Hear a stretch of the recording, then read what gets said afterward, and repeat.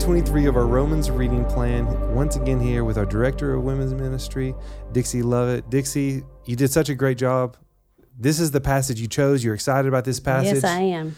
You went perfect on time. Does that mean you're going to go over? Last time you were perfect. Does that mean you're going to go over I don't this know. time We'll because see. you're so excited? We'll see. This is so practical, I don't know how I can go over. But we'll see. I get so excited about it, who knows? Yeah, I've got some notes here, so maybe I'll stick to them. I don't think anyone will be upset about this. This is actually Romans 12:10 that says, outdo one another in showing honor. I think that's in the NIV. I love that verse. It's kind of been a verse that I've just clung to. Is that right? Yeah, my entire life. So I'm excited. If I were to choose a passage, this is the one I would have chosen. Yeah. So I'm glad you're here doing this. Well, What's thank you. something that you love to do in your spare time? Well, in my spare time, if I'm going to be watching television, Okay. I like British investigative Okay. kind of shows. Okay. I really like those. I like something that makes me think a little bit. But just for hobby-wise, I actually like to knit. I'm a Knit. knitter. Yeah. Nice. I like starting with something that is nothing and turning it into something. Cool. And just watch that transpire. I like lots of color. So And then it's, blessing your entire family with yes, everything yes. knitted I in will the say holidays. the past year maybe I haven't done as much knitting, but I'll get back into that. It would career have before nothing too to long. do with your work here, No, it would has nothing to do with that. No, no. Well, I'm excited you're here. I would love to have something knitted one day. I'll do it. I can make you a little beanie. Oh, there it is. Yeah, I put a little pom-pom on top. Perfect. Let's do it. All right. Hey, you are reading Romans 12:9 through 21. Yep. I'll tell you, it is one of my most favorite passages. And I think the reason why is because it is straightforward practicality. Mine is even titled in my Bible, Marks of a True Christian. So when you see that, you're looking at that, and I'm saying, okay, this is what I have to do. And it speaks basically of righteousness in everyday life and living a life that pleases God. And I think as Christians, that's what we want. And these are some practical steps. They're not heavy steps, they're not hard steps, but practical steps to do that. As I was studying through this and reading some different commentaries, and I kind of already knew this, but it really put it in words for me. It kind of broke down these verses, and it said like the verses 9 through 13, which we're going to start on first, are verses on how to love other believers. And then verse 14 is how to treat those who persecute you. Then verses 15 through 18 are how to treat all people. And then verses 19 through 21 are how to treat a wrongdoer. So here we go. We're going to get started on this one. Let love be genuine. Abhor what is evil. Hold fast to what is good. Love one another with brotherly affection. Outdo one another in showing honor. Do not be slothful in zeal. Be fervent in spirit and serve the Lord. Rejoice in hope. Be patient in tribulation. Be constant in prayer. Contribute to the needs of the saints and seek to show hospitality. There is so much right there that I could probably talk 10 minutes on that. But the thing to bring out the most is what is on the very top of the list, and that is love. So we are supposed to be out of love. These are actions that we're supposed to be making out of our love for the Lord and His people. The Greek word in this instance for love is actually agape, which is a giving, serving, selfless, sacrificial type of love. And genuine can be defined as something that is sincere and honestly felt. And when I think of genuine, I think of something that's free from personal gain.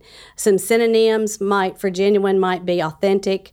I like to look up antonyms so I can understand what it is not, and that's like counterfeit. So genuine is the opposite of counterfeit. So what we're being called here to do is to love genuinely, sacrificing, putting others before ourselves. So that's a great way to start.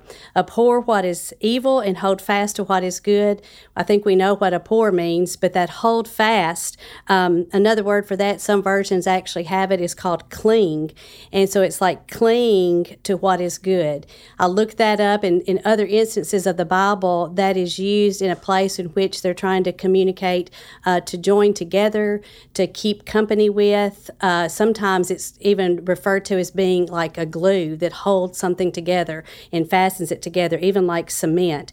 So this hold fast is a little more than just hanging on. It is like be stuck to it. So be stuck to what is good.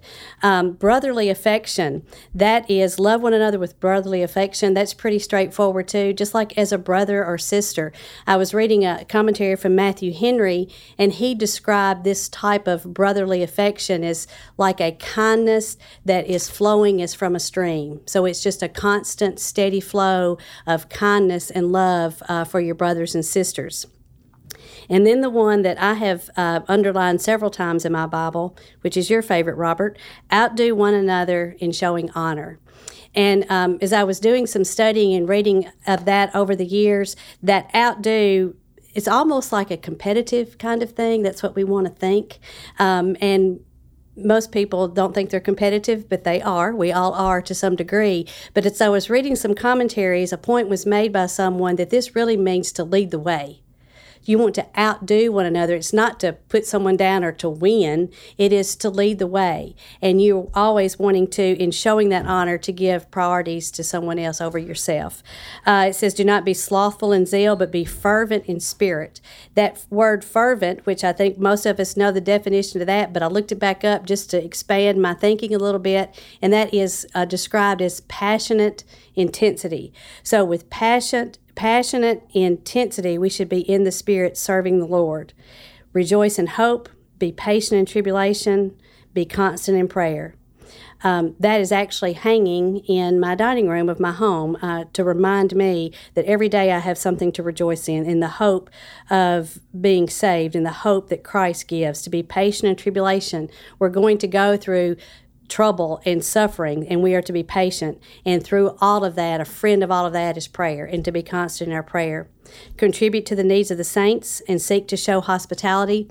Hospitality, we know what that is. It's opening our homes to other people. That had to happen mostly in the early Christian life, because they didn't have ways to provide during their traveling. They couldn't afford the lodging homes that they had, so other Christians had to make provisions for them. And I'm reminded of another favorite scripture of mine in Hebrews 13, verse 2, that says, do not neglect to show hospitality to strangers. Thereby doing, some have entertained angels unaware.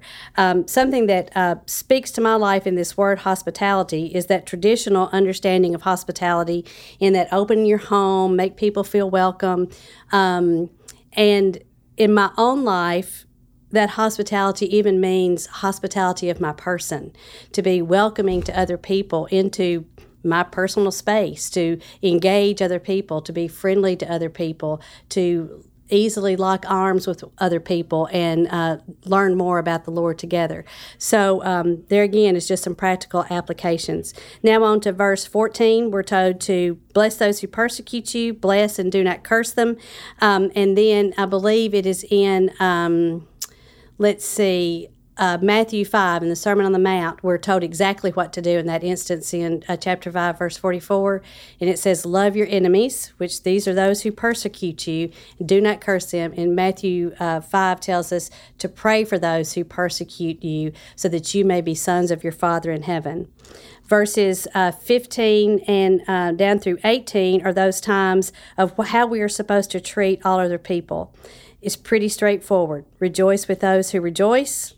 Weep with those who weep. Live in harmony with one another. Do not be haughty, or don't think of yourself more highly than you should, but associate with the lowly. Never be wise in your own sight. Repay no one for evil, but give thought to do what is honorable in the sight of all. Once again, putting someone else's needs before your own. In this repaying no one evil for evil, you've all probably thought about that at some point in reading through this, the eye for an eye and the tooth for a tooth. But we shouldn't do that. We should just, if someone hits us on one cheek, the Bible tells us to turn the other. That's not to necessarily be a martyr, but to show them a better way, to show them the blessings of God even in their wrongdoing. Going on to verse 18. If possible, so far as it depends on you, live peaceably with all. I'm glad there's that if possible in there. And I think that is there for all of us, because there are times, no matter how much we try to live at peace with others, sometimes that's not possible. And I think the Lord knows that. But as far as living peaceably is concerned, when I think about that, I think it's being in a state and having an attitude and living a life that is not giving others reason or occasion to argue with me or to quarrel with me over things. And this also includes me not taking that occasion with someone else and to be arguing and quarreling with them. Sometimes this living peaceably with all means you have to piece it all back together as much as it depends on you. When I read this in my own life, the way I interpret this and how I apply it practically to my life is that basically, regardless of what others are doing, I have to be true to the Holy Spirit's working in my life and how I am following Christ in my obedience. And sometimes it means me getting out of myself and doing things in a certain way just to be able to live peaceably with others. He goes on to tell us to never avenge ourselves in verse 19, but to leave it to the wrath of God, for it is written, "Vengeance is mine, I will repay, says the Lord. To the contrary, if your enemy is hungry, feed him. If he is thirsty, give him something to drink. For by doing, you will heap burning coals on his head. Do not be overcome by evil, but overcome evil with good."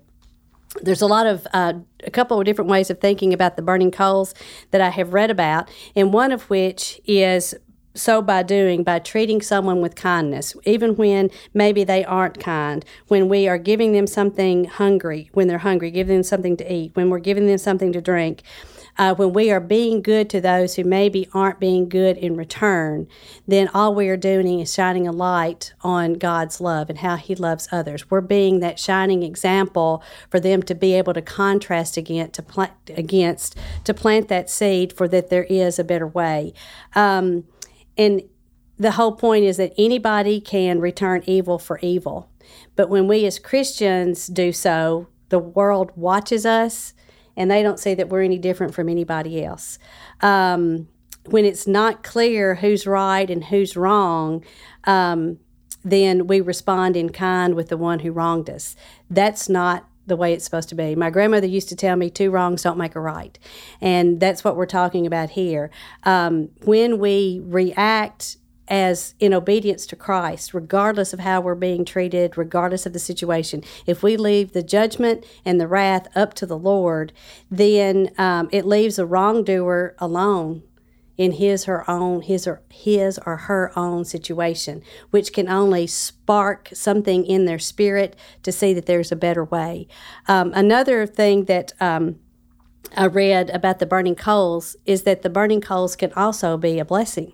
It's not so much to throw them into something that causes them to come out of it and be better, but it can be a blessing because back in the early Christian days, they had to have a fire going to be able to cook, to be able to stay warm, the whole thing. And if their coals went out, they would be in trouble. So it was a blessing for you to give your burning coals to someone and heaping them with burning coals to keep them sustained. So it might even be that by us being kind, by us treating others as we'd like to be treated, if we feed them when they're hungry, if we give them something to drink when they're thirsty, and we give them coals when maybe they don't have the burning coals, then they can see God's blessings. They can come to faith.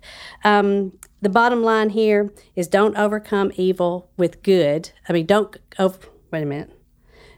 Don't be overcome by evil, but overcome evil with good.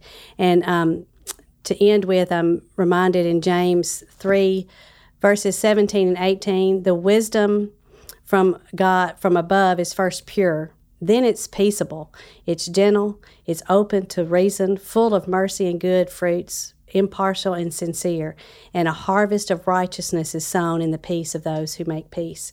So this whole place here, you can make a list of to-dos, what you should do. But the bottom line is, it is ways in which we can live righteously. We can live a life of godliness in how we treat other believers, showing love to them, how we treat those who persecute us, how we treat everybody, and show the love of Christ and His kindness in all that we do. So, Dixie, thank you so much. You're welcome. That was a really neat insight on the coals. I've never heard that before. Yeah. That's really cool. Yeah. Well, thank you guys for listening. We'll see you tomorrow. Bye.